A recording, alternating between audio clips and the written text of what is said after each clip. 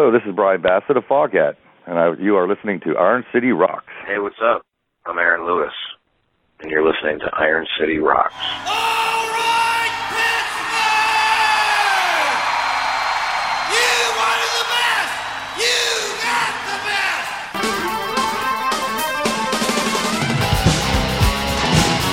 Ain't nothing but a good time. Round and round.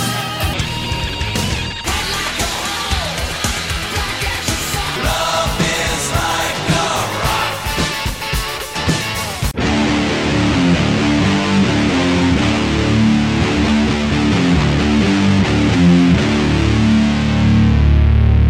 Hello and welcome to episode 418 of the Iron City Rocks podcast. I'm your host, John, coming to you from the Iron City of Pittsburgh, Pennsylvania, bringing you the best rock, hard rock, heavy metal, and blues talk on the net.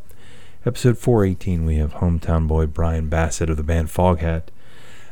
Brian, who has been playing with the band, also has played with Molly Hatchet in the past, and Wild Cherry, as we talk about in the interview, another classic Pittsburgh band with play the funky music.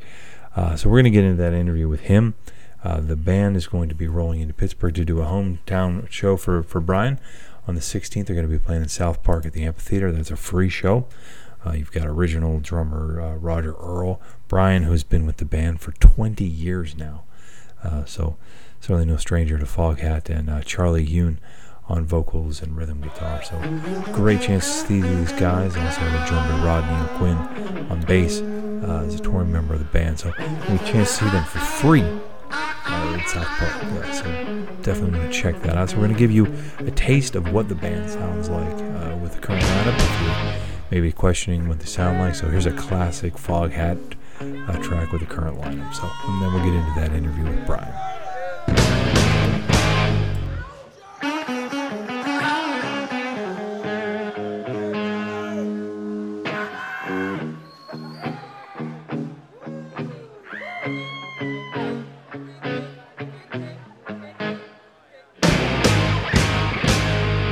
Well, baby,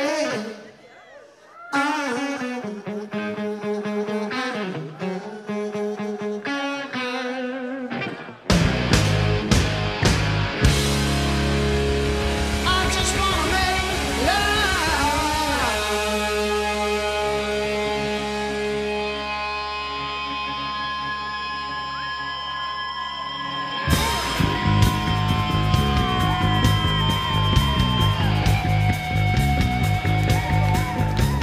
All right, here we go.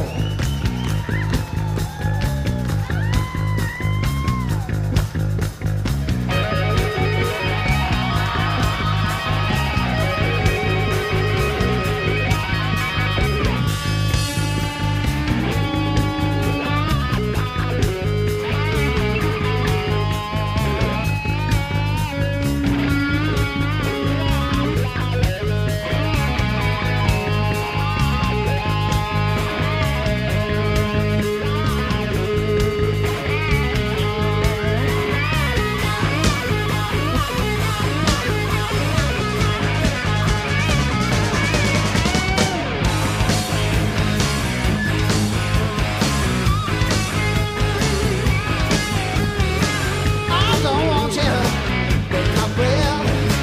I don't want you to make my bed. I don't want you to be true. I just wanna make love to you. I don't want you to be a slave. I don't want you to work all day. I don't want you to be true. I just wanna make love to you. I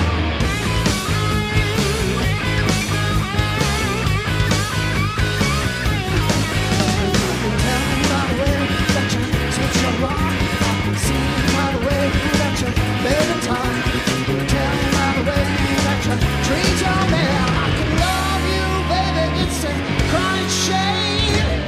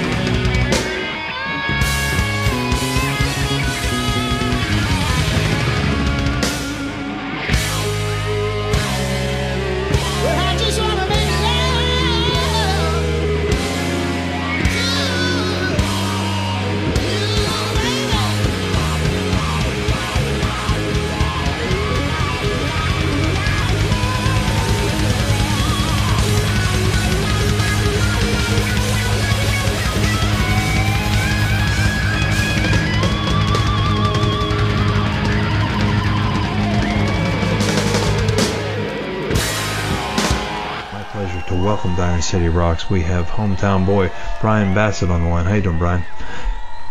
I'm doing great, John. It's great to have you guys coming back into Pittsburgh. You're doing a show at the South Park Amphitheater on the 14th.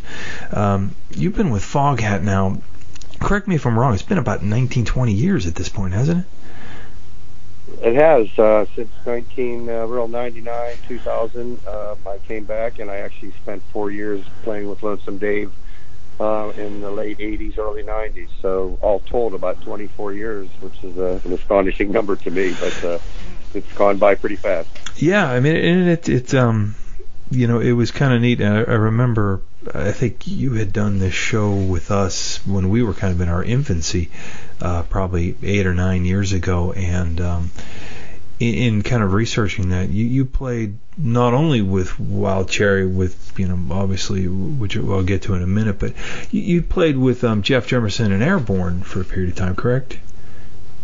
Absolutely, yeah. That was a great band that we had around the Pittsburgh area for quite a few years. Was there a point at which, and I remember, this was, unfortunately pre-internet days, so, I was, a young man in kind of that, probably your target audience at the time when that band was together, but, we didn't have the benefit of, the internet to be able to go to a Facebook page or even a MySpace page, to show you my age, to check out your band. Was there a point, where it was just, it became too difficult to try to make it, as Airborne, that you kind of decided to move on? Or how did that decision to kind of walk away from that project go? We had a rather interesting run of years. We were a very successful regional band. And, we managed to, at one point, sign with Charlie Brusco as management and his partner, George Douglas, I think, and the George Cipollina, but they had High Tides management and managed the Outlaws. We were, had done some recording and had a lot of interviews with record companies. We just were never able to sign a record deal. But we played so many great places at that time, and the live music scene in Pittsburgh and the tri-state area was phenomenal. Yeah. At that time, we were working 5-6 nights a week, and Mancini's, The Decade, Stage One, on and on, all the different clubs around town, and then all the colleges, and then down into West Virginia, the Agora up in Cleveland. We got around quite a bit, and we were actually down in Miami recording at Criteria Studios with Felix Pappalardi, the famous bassist from Mountain and producer of Cream. We're working on our tapes when he, tragically was shot and killed. And that sort of, derailed our aspirations for recording at that point. Right. So we were at a standstill there, and Jeff and George and Jack decided after some time, they all had families in Pittsburgh, and we were still camped out in Miami. They came back and really started the three-piece version of Airborne, which they still, I do really play somewhat again today. Yeah. Gary Hum and myself stayed in Florida trying to, resurrect our writing and recording career. We had just signed with Altar Rock, which was Felix Pappalardi's company in New York, but, his untimely demise, it sort of derailed everything, and we eventually came back to Pittsburgh ourselves and had a different, version of. We've had T-Dice and Airborne. We were basically the same band with two different names. Mm-hmm. So Jeff, George, and Jack kept Airborne, and Gary and I had Tumbling Dice, T-Dice, and right. So but it's there was a lot of great times and a lot of great music. We really tried hard to do an original music thing. I guess we were sort of like a Styx style band, Sure. A lot of guitar harmonies and, right. Rather long pieces, which probably did us a disservice trying to get a record deal. We could use a couple more 3-minute songs. Yeah, it's funny how, you look at a band like Styx, you mentioned them, if they were to put out an album, let's say 10 years later than they did, I don't think they would have been successful at all. And it's kind of sad because, you listen to Pieces of Eight and some of those albums, with the progressiveness of their sound, it worked so great in the 70s, and it's still packing them in today. But had that album come out, their debut album and some of the subsequent albums come out in like 1987, people would have had no idea what to do with them. So unfortunately, timing is very everything. True. And you look at a band like Rush. I mean, very progressive and one of my favorites. And but it would be unlikely that they would break through now. And it's amazing that they did then. But I mean, it was a lot of hard work and a lot of touring and just building a fan base. But yeah, there's so much luck and timing involved in any kind of musical success in the business. So you just be thankful for what comes your way. Yeah, it is everything. I think of a band like King's X, the band that maybe had just as great a chops as Rush, but came out at a different time. And they're obviously, King's X had a great run, and still do, and people respect the hell out of them, but not nearly the commercial success that Rush had. Right, so and sometimes and the radio play and everything else. Yeah. So, which was a huge part of the marketing back in the day. Yeah. Yeah, and there's a great segue into another project from your past with Wild Cherry, which when I listened to your guitar playing today, I was going through some of your albums with Foghat and listening to your style of playing, and I listened to that classic riff and Play That Funky Music. It's almost like two different guys. When you were doing that, was that something that you were into that kind of music at the time, or is it sort of a job, or can you talk a little bit about where you were as a player back then? Sure. It was the way I play now with Foghat, and really the way Wild Cherry was a rock band before we turned to the funk sound, which was we definitely did that on purpose. Change to our sound, and the lyrics of the song, even though they're tongue-in-cheek funny, are actually autobiographical. Sure. To the point that we were a rock band, and the music scene was changing. I mean, the Commodores were coming out, the Ozzy Brothers, Casey, and all that, and we were still, a club band. So we made a concerted effort to change our style. So we did. I studied up on funk guitar and cleaned up my sound a little bit, and we went for it. With that style, I think Commodores were probably one of our main influences. And sure. In my mind, I always liked Trapeze, if anybody remembers that band. Yeah, I can't say that's one I recall. Yeah, that was a great, great band. Not totally known by everybody, but Glenn Hughes, a great bass player, singer, and and they were they had rock guitar players, but funk beats, and that was our essential thing. We wanted to play with a dance rhythm section, so people could funk out and dance to it, and then have rock and roll guitars over top of it. That was our concept. But we were still, when a song breaks out that big for you, we were all astonished and very thankful and happy about it. Yeah, I mean, do you go to a wedding today where you still don't hear that song? I mean, that's... I know. That's what I always tell everybody. Hey, we made the wedding circuit. We're golden now, Brick House, We Are Family, Play That Funky Music, Electric Slide. So we're on the wedding song list. Yeah, I mean, if Rob might appreciate, I'm sure he's still getting nice royalty checks from that song. I often think of, if I could write one song in the history of music, it would be "Walking on Sunshine" by Katrina and the Waves, because it's been used in so many movies and commercials. It doesn't go away, So whomever has the publishing to that song has got to be getting a nice check constantly. And that's a retirement plan. Sure, right, and it's and you're right about that, Rob. And Rob does take care of all that business, and Play That Funky Music is in quite a few movies as well, so it's a continuing earner for all of us. Can I ask, one of the things about the song, and maybe this goes to how songwriting is credited, did Rob actually write the guitar riff? Because in a lot of ways the guitar riff kind of makes the song. Yeah, I believe I came up with that, I mean, I think Rob sort of had the chord pattern, and we, like I said, we were studying the songs that basically, like the Commodores, that would have a single line funk line, which I played mostly, even when we covered Commodore songs, in clubs.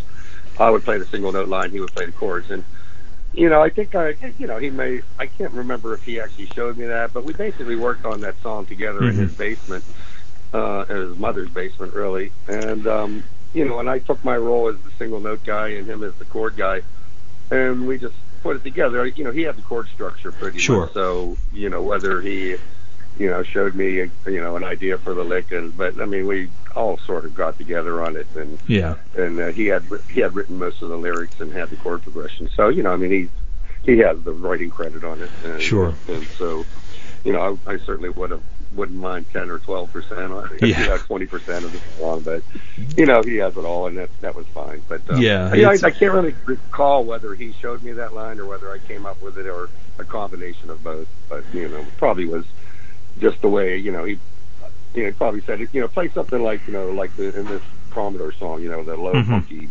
line on the E string thing. I was like, okay, I probably noodled around with it against his chords. So that's about as much as I remember of it, other than being in his parents' basement while we worked on it. When did you get, and one of the things I noticed with your playing now with Foghat, and some of it's just obviously the style of Foghat's music, is your slide playing. Was slide something that you have been playing all along, or was that something, as you got more with Molly Hatchet and some of the quote-unquote southern rock kind of sound, did you pick up the slide? I really started playing slide a little bit in my years with King Snake Studios, where in between Wild Cherry and Airborne and all that. When I moved to Florida, I became a session guitarist and engineer at King Snake Studios, which was a blues studio. And so I started playing a little bit of slide as a session guitar player. But when I met Lonesome Dave, that he asked me to start playing live with him, it was almost like an actor saying he can ride a horse. Dave's like, oh, well, you can play slide. I'm like, oh, yeah, sure, play slide every day. Yeah. So, but then, once I realized I was going to be playing a lot of Rod Price slide parts in Foghat songs, I really took it to practicing it earnestly and really dug into it. And it's, it's difficult. Intonation is everything in slide, and it took me quite a while. But, I learned from Rod Price. I got to meet him, and we were friends actually in 1991. We toured Europe together, and we roomed together, so I sort of got a master class. Yeah, and became his friend and watched him play his parts up close and personal. For anybody who's ever, picked up a slide, quickly realizes that it might look simple, but until you get muting and, as you mentioned, intonation and vibrato, it's really easy to sound really bad with a slide. Yeah,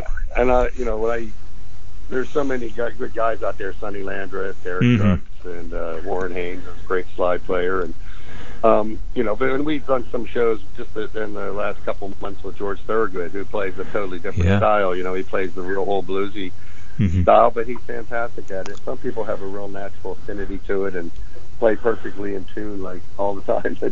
For me, that was my biggest struggle, was to you have to play with a certain amount of fluidity, but also hit your mark on the notes. And but yeah, it's been an interesting thing. I mean, I've been doing it for a long time now, so. I feel pretty confident now, but the first couple of years were a little dodgy. Yeah. Like I said, it's certainly it's something that I think to a casual fan, they might say, well, he's not playing as flashy. You're not playing the Yngwie Malmsteen type speeds, but it's really hard. And that's certainly not. Yeah, and Rod actually, the Foghat songs, he played some complicated, single note lines. It wasn't just open hand, one big chord like, Sweet Home Chicago kind of style of blues slide where it's, all on one fret there. I mean, he played actual melodic lines, which are difficult to play. And so it took, a lot of time and effort to get them correct. Yeah. You guys just, it seems like yesterday, but it's been a few years since you guys did the Under the Influence album. Can you talk a little bit about, what that experience was like, as a guitarist? You guys did some really cool bluesy stuff on that record. Yeah, we always wanted to make a blues record with, when Lonesome Dave was alive. We talked about it for years. He was a blues historian, truly, and had a massive record collection, and in fact, that's how we met. Was I had a blues band in Central Florida when we first met, that we played all this very obscure Excello music, southeastern swamp blues, they call it, Lazy Lester and Lightning Slim, and Dave knew everything and knew all the records, knew the history of it. So it was always in our conversation, and he always would bring a case of blues records on the tour bus, and after every show while we were traveling, it was almost like a radio show. Dave would, all right, tonight's going to be Otis Rush night or whatever. Right. You know, he'd play all these things. But we never got the chance to actually do that, although, you know, Foghat always had a couple blues covers on most of their records. But we wanted to do one dedicated entirely to the genre and you know, put on some covers that we were familiar with and that had been part of the Foghat catalog, as well as some of the early, you know, there's a couple Savoy Brown covers on there. Right. We recorded it at our studio in Central Florida. I have a studio set up there, and for my years of engineering, I'm sort of in charge of all those things, the Foghat production side. And we just set up and rehearsed and you know, picked the song list and just started recording it. You know, we did it over the course of a couple months, and I mixed it, and it was cool. You know, I mean, the Under the Influence, you know, tongue in cheek about really being influenced by styles of music, not, you know, substances, but, you know, the cover is Roger kicking in wine barrels containing 45 stuff. Sure. Of country records and that. And Joe, I think we have a Johnny Cash stuff there. We did, funny enough, our side project is, you know, it's called Earl and the Agitators, and what that is the overflow of the sessions from Under the Influence. We got together with Scott Holt, who was Buddy Guy's second guitarist for over 10 years and is now a tremendous solo artist. But we met and became friends and started songwriting and recording down at our studio, and we amassed a bunch of tracks, so a couple of which are on Under the Influence, but we needed another vehicle because most of the songs had Scott singing instead of our singer Charlie. Right. So that record actually grew out of the overflow from those sessions, and there's a lot of good stuff on that record. But yeah, it was a fun time. You know, it was a lot of songs that we liked by artists that we admired, and we, you know, wanted to do it all in the blues genre, and we, you know, we got a lot of push from you know, the guys at XM Radio that have the blues hours and stuff. So we got a lot of airplay on it. Yeah, and it is the natural style for Foghat. I mean, they were electric blues, you know, bands and part of the British invasion. Yeah, it's fun to listen to some of that stuff, you know, because you've got a nice blend of, and this is one thing I always love about the blues is, you know, blues artists cover other blues artists all the time. It isn't, you know, that isn't out of the norm, you know, in that genre. And then you guys have got some original stuff on there, you know, and so it's not just a flat out covers album, you know, but it's a really nice tip of the hat to, you know, who you guys are as musicians, which, you know, comes through really well when you listen to it. Oh, well, thanks a lot. I appreciate that, and we were really happy with how it all came out. Now, when you guys tour now, I mean, obviously people are going to riot if you don't play Fool for the City and Slow Ride. Do you get to mix in some of that material, or how do you guys kind of build out a set list aside from the absolute obvious songs?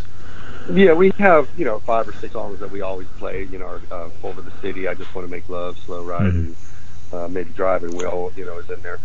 We've hit a space of time now where we're at the 40-year anniversary for most of the Foghat releases, and it's been going on for a couple of years now.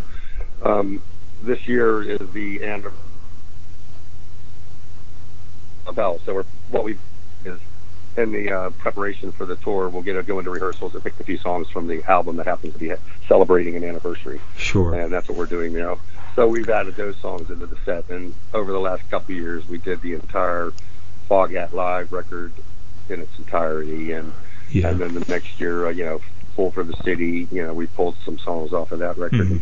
So that's sort of what we've been adding to the set, and it depends on how long we're allotted to play, and how many we can fit in there. So our typical show is about 90 minutes, and so we get to do a couple deep covers, and then the hits, and you know, we're playing Third Time Lucky, which we all laugh because Roger always says we don't play any stinking ballads. It's nice to be able to mix in that. It is a ballad, and it's the highest charting Foghat record, believe it or not. So that's funny.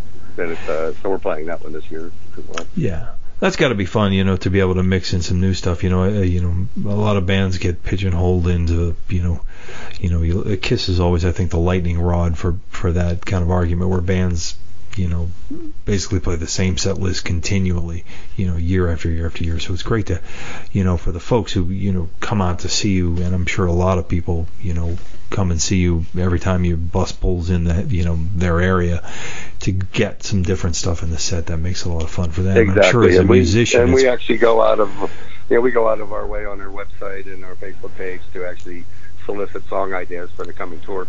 And for that very reason, we have a lot of people that see us multiple times, and even for our own enjoyment, we don't want to get stale. Maybe the last 3 or 4 songs, the way our set ends, it's similar, but we try to fix it up in the beginning of the set, and there's a lot of great material to choose from too. So we're always going through the old records and pulling out the deep tracks here and there. Yeah. And we ask our fans, hey, what song haven't we played in a while you want to hear? And then, so it keeps it interesting for us and for our fan base. Yeah, absolutely. Well, Brian, I don't want to keep you. You guys are rolling in South Park for what will be a homecoming for you of sorts on the 16th, and we look forward to seeing you when you get here, man. Yeah, I'm looking forward to it. I love Pittsburgh. I've been away for years living here in Florida, but I'm a black and gold transplant, man. I keep the Steeler flag outside of my house, and we're also, I think, Matt Ferranti, who's a fabulous local guitarist, is opening up for us too, and he did me a solid when I had a little bit of medical things going on a year or two ago. He stepped in for me, and so he's part of our extended Foghat family, and we're going to do a little jamming at the end of his set as well. So awesome. Looking forward to seeing Matt, and looking forward to seeing friends and family. Awesome. Well, hopefully you get some home cooking, get yourself a Permane Brothers sandwich, or whatever local delicacy you reminisce about. We're lobbying our tour manager. Can we get Permane's to cater us? Yeah, well, there's actually we have that request in. Now that they, it probably when you lived here, there was one in Oakland, one in the Strip District. Now there's some satellites branches. I know there's one in Pleasant Hills off 51. So not as far if you need to send a runner out to get you guys some corned beef or whatever. Exactly. All right, Brian. I have a lot of fond memories of the one downtown. After gigs, that was where you went. Yeah. After gigs, all never right, man, before gigs. Talk to you, and we'll see you there.